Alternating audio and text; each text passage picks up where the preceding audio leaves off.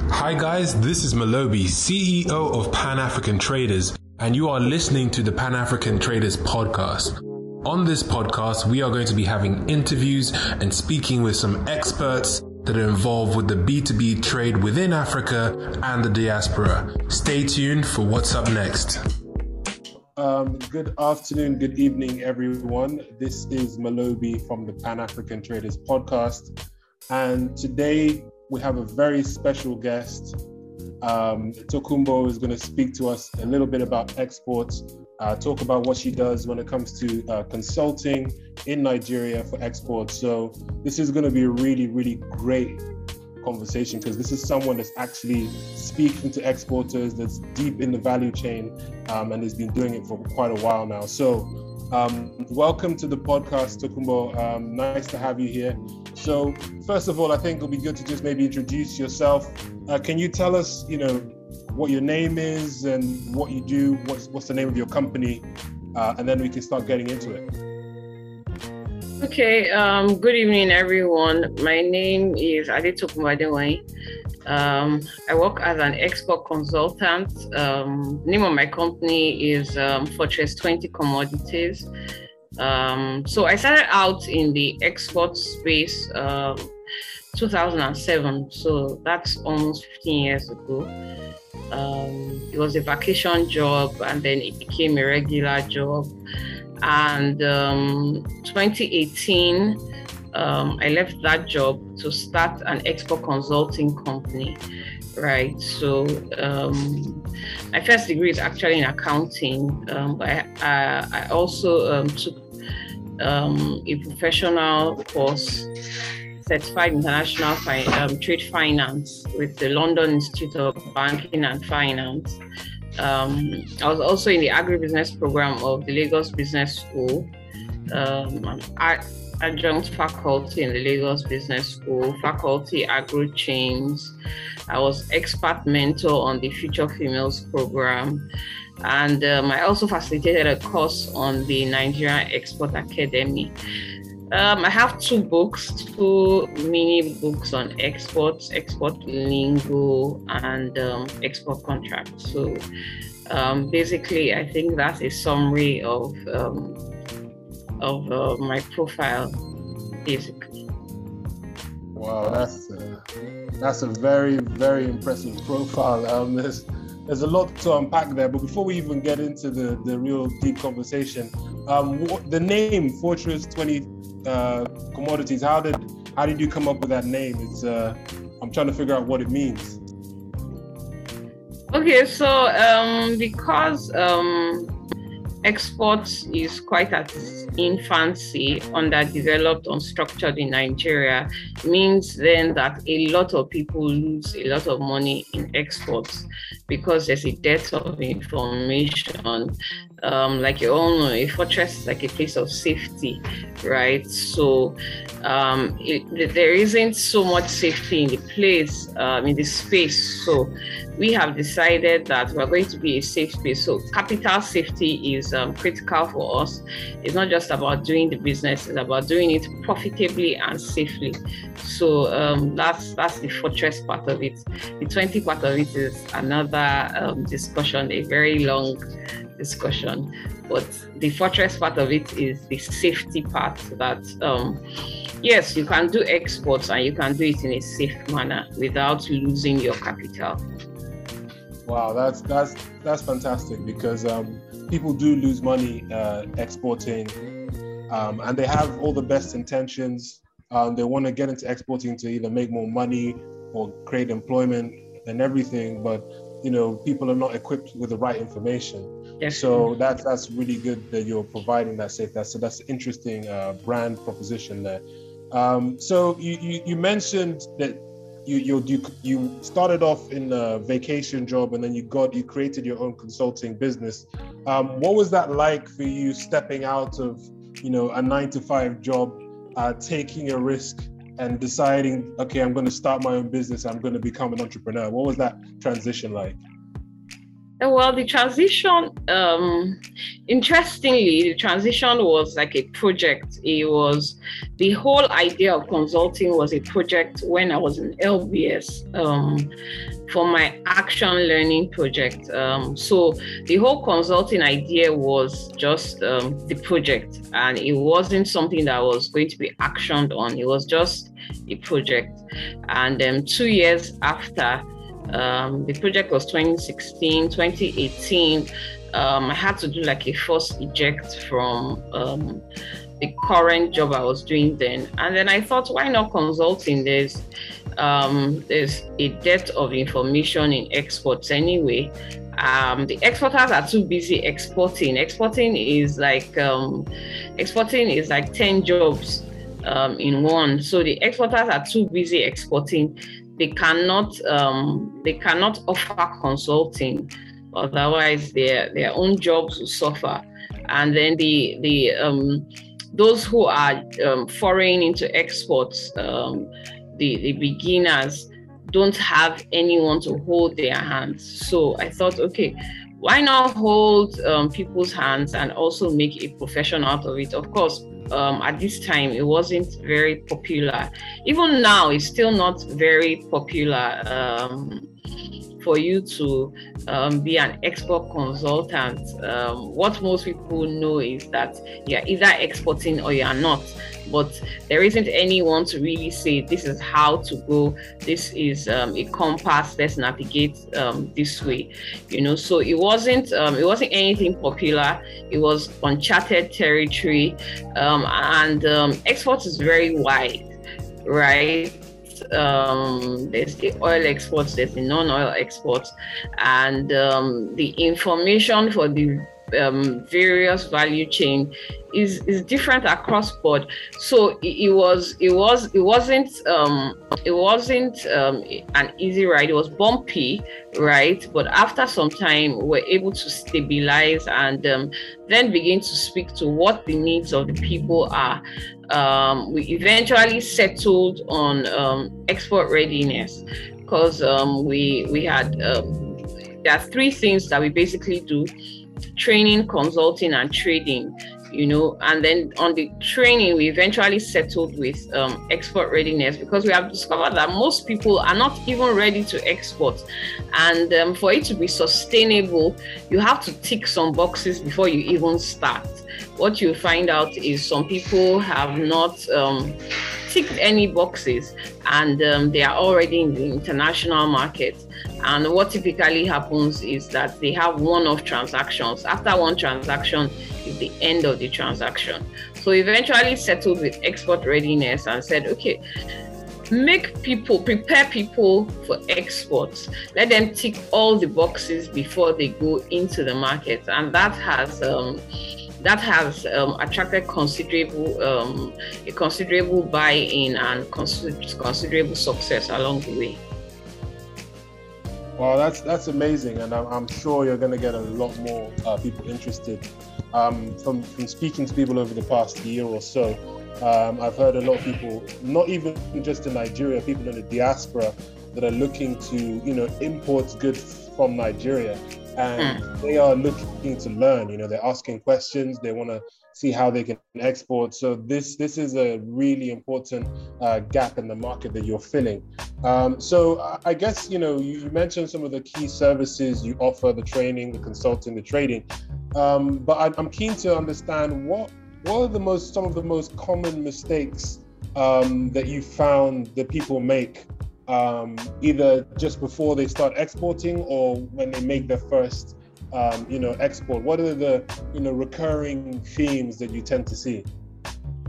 I think one of the most interesting ones is the calculation part of it, where people are just eager. Once they see the contracts and they see the USD, the number of zeros behind the USD, people just go very they are excited, and so they don't do any calculations. They don't put figures on paper. They don't look at the profitability of the whole thing. So someone is in the UK and the person goes to a shop and discovers that maybe someone is selling a tuber of yam at maybe £5 or something, and the person is like, what, £5? I'm going to Nigeria, I'm bringing in all the yam I can possibly get, I'm putting it in all the stores. And he's not even thinking about his cost of logistics. He's not thinking about the cost of the yam itself. He's not thinking about the kind of yam it is. The person is just excited by the foreign exchange that stands to be earned. So I've seen a lot of people make mistakes from excitement. Another thing is country-specific products. So the EU has banned beans, for example, and some people will still take in beans and discover on the other end that it was banned. And then you're wondering, how could this even happen? How can you take out stuff and discover on the other end? Another thing I've seen our people do a lot is to gamble. A country says we don't want this product, or this product is not allowed, and what you have seen people do is they take in the products. They'll say some people still bring in the products, and then there's a lot of destruction at destination. The countries would invite you over to come and supervise the destruction of the product, and that leads to a lot of losses on the part of the company, So I think it's information and the calculation part of it. So I think information is a major thing. Even the calculation is information, because someone signs an FOB contract and he doesn't know what it means, that what an FOB contract is. Or someone signs a cost and freight contract or a cost insurance and freight contract, and he thinks that his responsibilities have ended as soon as he delivered the goods to the vessel, not knowing that he's going to pay freight. So he begins to wonder, where is the freight going to come out from? Freight money is not part of what I have quoted for you. So the information gap is very, very wide, very, very wide. Wow, that's I guess you've probably saved some people some thousands of dollars just from those few points that you mentioned there. So that's really interesting. I think people get really excited. They see the numbers and like, wow, I need to get into exports, and a lot of mistakes are made along the way.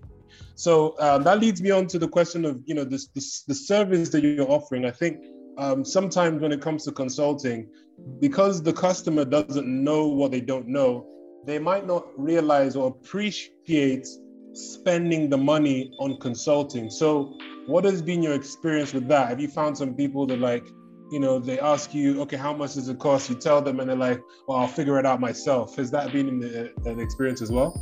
That's a very, very consistent experience, especially, so then I've also understood in the last 6 months that I serve two markets, basically the local market and the international market. So for the people in the international market, they are accustomed to paying for services, right? So when you say this is what I'm going to charge, they either negotiate or they most times they negotiate. But in this part of the world, what you find out is most people are not willing to pay for services. So immediately you say, this is what I'm going to charge for this service. Then you begin to say, no, someone begins to say, no, I'm not, it's not anything serious like that. I'm not asking very serious questions. I just need you to put me through this and that. And I'm like, I'm a consultant. I sell billable hours. This is not pro bono and all of that. But so now I've begun to delineate the markets. So I was telling someone recently that even though I train, most times I don't open up trainings for individuals, except there was this one I did recently for the students, and that was like almost pro bono, right? Because if I train for an organization, the organization understands the value of the training, and so the organization is the one paying, and then participants attend for free, right? So I would rather tailor my services to the organization and let the organization engage me. That way I know that I'm getting a a fair exchange for my time instead of then going to the individuals. Also, another thing I've realized is that most of these individuals are actually SMEs, and so it's not like some of them don't want to pay, some of them just can't afford what you are charging. So but there are organizations like the NEPC and some other organizations, even foreign organizations, who take up the responsibility of partnering with our own local organizations to trade people on trade and international trade and exports and all of that. So in tailoring our services to those organizations, we're able to leverage on that. And then what we then do locally is one or two people who understand the value of the services that we are offering, who are available to service them.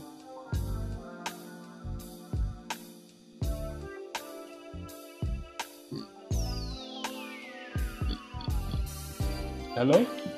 Yeah, I can hear you. I think did I go off at a point? Yeah. I lost you just at the last 30 seconds. Like you said, you talked about how you tailored your stuff to the organizations, and then you're going to make another point that I just lost you. This most recent point you were going to make. Oh, okay. So I was saying that, but then there are some local companies who understand the value of the services we offer, and then we also tailor our services to those people. Even some individuals understand the value of those services, and they are willing to pay. So it works just well. Wow, that's fantastic, and that says a lot of things, because a lot of the time in business you need to understand where you fit in the market, and know how to pivot. So say for example, maybe you might have started off serving everyone, but then you realize maybe serving individuals is not a good idea. I should focus on organization. So these are not just export specific lessons, these are business lessons. And then you spoke about, you're not necessarily serving the market that the NEPC might be serving. You have, your own kind of market that you're serving. So it's really interesting, the stuff that you've been going through on your journey. And you mentioned there were three things that your company offers: was training, consulting, and trading. Can you speak about the trading? What is that? What do you mean there? Oh, okay. So our company also trades. We do quite some cash flow, right? But we trade on the value chain. So what I have seen is that a lot of people in the export space don't understand the value chains, and a lot of people in the export space want to be in the forefront of the exports. So for cashew, for example, when we're trading cashew, we're trading as merchants, not as the exporter. So I'm trading with the exporter, right? Well, I'm on the value chain, right? So, but a lot of people don't understand that part. A lot of people want to be the ones to earn the foreign exchange themselves, right? But then there's an ecosystem, there's a value chain. And so I say to people that wherever you play in the value chain or the ecosystem is not really material, because you're still contributing at the end of it all to the export ecosystem, right? So for the trading, most times we do some commodities, cashew majorly, and then maybe a little cocoa, right? So those are the commodities that we do for trading currently. Wow, that's fantastic, and that's well said. Because, like you mentioned about the LBS course, I did the same course. We've met before at LBS, and the professor or the facilitator speaks about the agribusiness value chain as a whole. People mostly think of agriculture, which is like the farming side of it, and then they think of exporting. So, but people don't really think about everything in between. And I think that, it's very important that people start understanding, there's so much going on. There's trading, there's processing, there's logistics, there's so much more. So you don't necessarily have to literally be the one exporting the goods out of the country. There's so much more that can be done. And that leads on to my question around the value chain. I think I've seen you on a webinar where you talked about some interesting bits and pieces, and you can give us just a top level of opportunities in the value chain. I remember one time I saw you in a webinar, you spoke about the jute bags and how the prices fluctuate, so there's an opportunity there. So can you just mention just a couple things along the value chain, aside from trading and maybe jute bags, that you think people should maybe look into outside of just purely exporting goods? Okay, so the export of services is something that a lot of people have not looked at, apart from even the ecosystem itself, right? So there is the business process outsourcing that is just becoming quite popular in Nigeria, which has been over time dominated by India and the Philippines. And I was in a program and a lady was talking about it. I know that we have met in several seminars where she talked about export of services, right? So that's something that we have not really fully maximized in this part of the world, the export of services. But then if we are going to look at the value chain, I was saying to some university students last week that if you tell me what course you are studying, then I'll be able to tie it to exports. And so they started to try my knowledge of exports with the courses that they are studying. And so I said to the lawyer, for the lawyer, there's international law, there's business law, there's the law of contracts. So even though you're a lawyer, you don't have to be a charge and bill lawyer. You don't have to be a litigation lawyer. You could focus on international trade, right? And then someone said chemistry, like chemistry will make me lost and all. And I said product formulation. So someone wants to formulate a product for exports. The person can't just mix things together. The person needs someone who understands chemistry, food science and technology, all of that, throw all of that together before the person comes up with a product. The person has to know that the properties of this and that, by the time I mix them together, I am not going to be poisoning people. And then the microbiology said, so what about microbiology? And I said to the person, microbiology, when we are testing the products for residue and all of that, and testing the products for the microbial levels and all of those things, we are going to have to use a lab. And then the microbiologists are going to be the ones in the lab. And when we talk about insurance, we're talking about marine insurance, and we're talking about goods in transit, export credit insurance. And when we talk about finance, we're talking about export financing and all of that. And when we talk about packaging, right, there are some packaging that are needed for exports. There's even a move towards packaging that is environmentally friendly, right? I should have a product, but I don't necessarily have to be the one to import my packaging. Someone's business can just be packaging for products. That can be someone's own business. Another thing is contract processing. So in most developed countries, the owner of the product doesn't own a factory. He just uses a factory. They process however much that he needs for him. And I'm so happy that the last time I was in Abuja, some women had already started working on this model where you just take in your raw materials and they process it for you. It's your own brand, but you don't own a factory. You don't own the label. They make the label for you. They even suggest to you. They get all the vendors and all of that. The only thing you would need to get is your own NAFDAC number. And then contract processing is happening. And then we're also looking at packing houses. So if I wanted to pack fruits from Nigeria and I needed a cold packing house to pack the fruits, for example. What most organizations will do is then create their own packing houses. And how many packing houses can each organization possibly come up with? Why isn't there a zone that is a place where if I want to package fruits, there was this time we were really talking about avocado pear from Nigeria.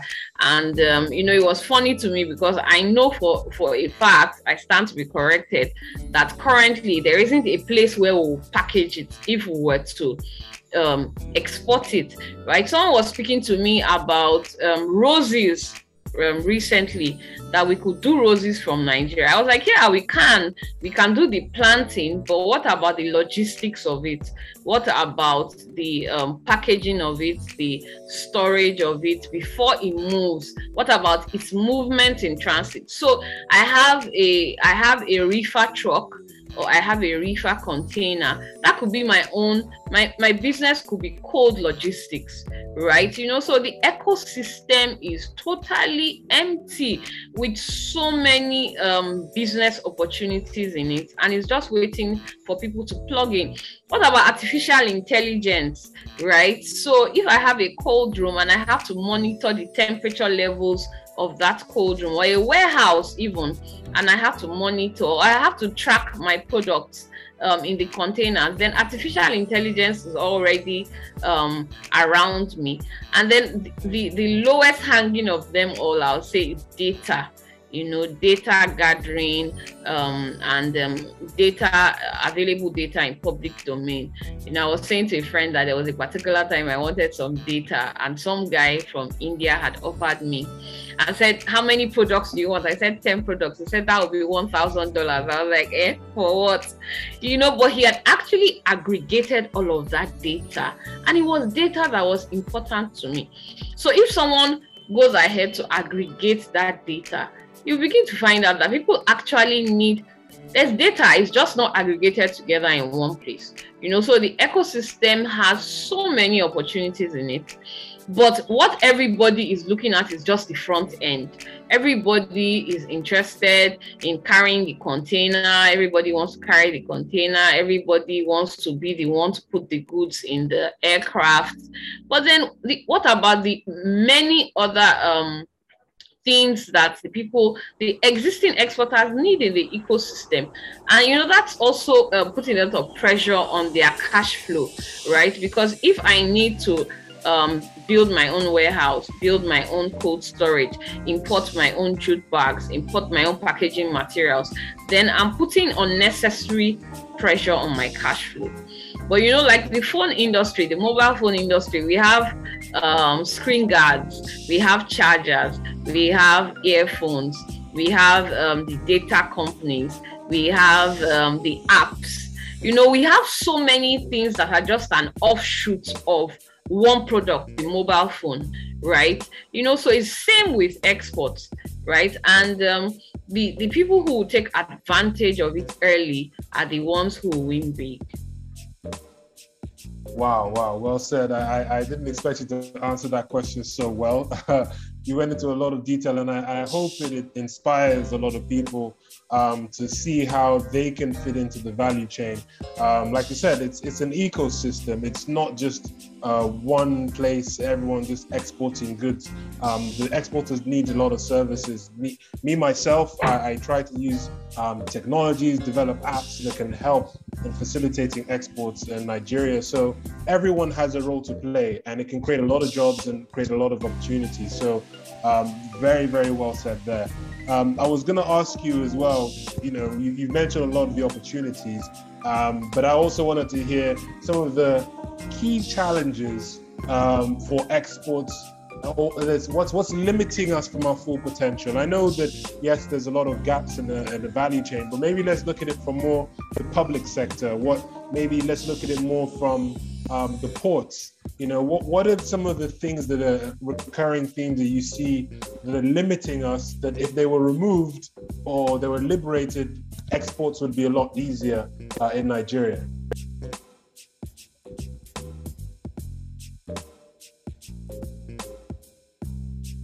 I think I lost you there.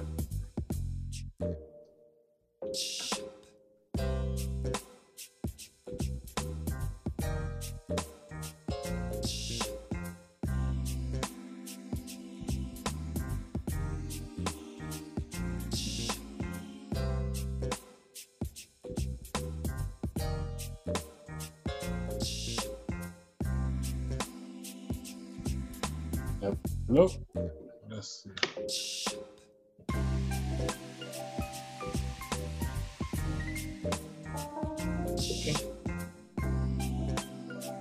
Okay, so I was gonna ask about, you mentioned the opportunities in the export value chain, but I wanted to find out some of the challenges or some of the limitations that we're having, looking more so from maybe infrastructure or public sector. What are some of the things that are quite big stumbling blocks from helping Nigeria to just explode on the international stage? I think the very, very major one is logistics, right? The ports, 3 ports in Nigeria are the ones that are functioning for our volume. It just won't work. The Lekki Deep Sea Port is coming up strong, and we are hoping that works. But logistics is like a major challenge. The port situation is a major, major challenge. When we eventually are ready, when you eventually get your goods, when you eventually start moving, then you look at the cost of logistics itself. There was a conference where the cost of logistics from Nigeria was analyzed, and it was really high.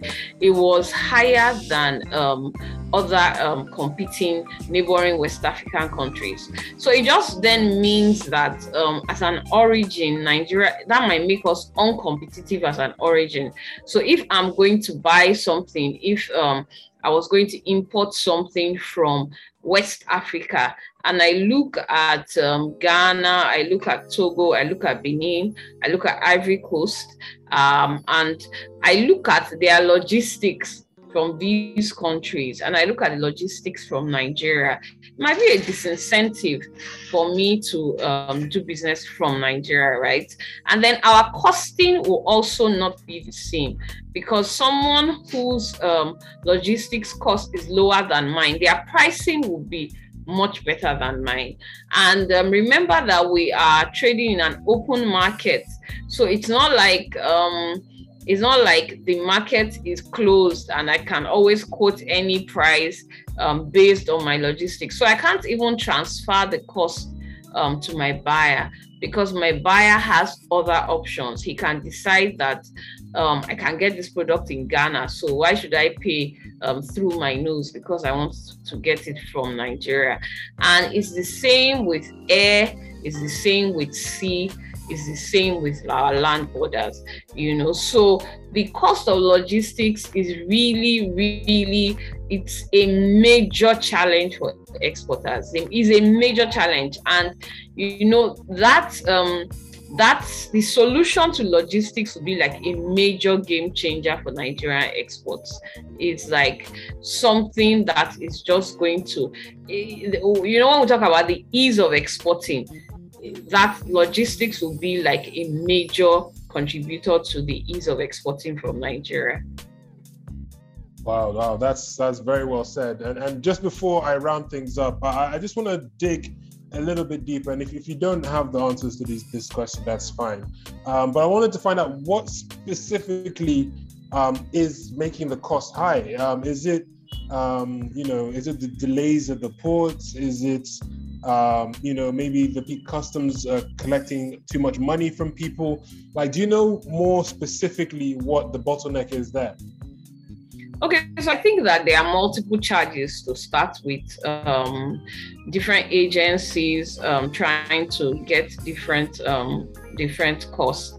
Then the bottleneck is also a cause of the high cost, because if there's a bottleneck on the way, it means that I always use this analogy that if I was a truck and I know that it would take me 2 weeks to get into the port, and I used to typically charge $500,000 for that trip, because I know that my one trip, before it was a 1-day trip, and all of a sudden it has become a 2-week trip. So I'll then say I'm going to charge $1.5 million for the same trip. right? Even the 1.5 million doesn't really cover my costs, but the 1.5 million is 3 times what used to be paid. So imagine you put in 3 times, and even that 3 times doesn't work for the transporter, because the transporter wants to go and come back. He wants to go and come back. He wants to go and come back, right? So another thing is, because of the congestion at the port, some people are having to use the barge. And the badge is at an extra cost, right? So by the time you put all of these costs together, coupled with what we call illegal charges, that's what a friend of mine calls it, illegal charges, which are the payments along the way as you go to the ports and all of that, the different taxes that some agencies and some officials, those are just those other. By the time you put everything together, you find out that the cost of logistics is astronomical. It's something that you can't even imagine. It's something that has gone way past the reach of most exporters. Wow. Thank you so much for that. And thanks for giving the detail there. So yeah, this is something that we need to challenge. And I think hopefully with the new ports, the Lekki deep sea ports, and I think there's another one that's coming out soon. So I coming up strong, yes, the Badagry. Yeah. Badagry one, yes. And I think hopefully if it's there should be a policy and something to move these obstacles out the way. But hopefully as we progress, things will get better. But thank you so much for this conversation. I've learned a lot. I'm sure people that are listening would have learned a lot. So I guess the last thing I'll ask is, how can people reach you if they want to, use your services, if they want to get your books, what's the best way for people to reach out to you? Okay, I think I'm quite active on LinkedIn. Adetokunbo Adegoyin. Same thing on Instagram, Adetokunbo Adegoyin. Our website is www.fortress20commodities.com. You can get our books, our products. Basically, online, you can reach me online. You can reach me through our website. I think online, my email, from LinkedIn, I'm sure I have a number on LinkedIn. I have an email address on LinkedIn. You can always reach out to me if you need any of our services. Fantastic. So yeah, thank you once again for joining me. I think we've covered most of it. If you need her services, please reach out to her. She's been doing this for a long time. She's got all the expertise, so I'm sure it'll be very, very much worth your money. Thank you, Adetokunbo, for your time. And hopefully, maybe we can do this again when Nigeria's made some adjustments and things are moving a lot better. So yeah, thank you for joining me today. Thank you for having me. Thank you so much.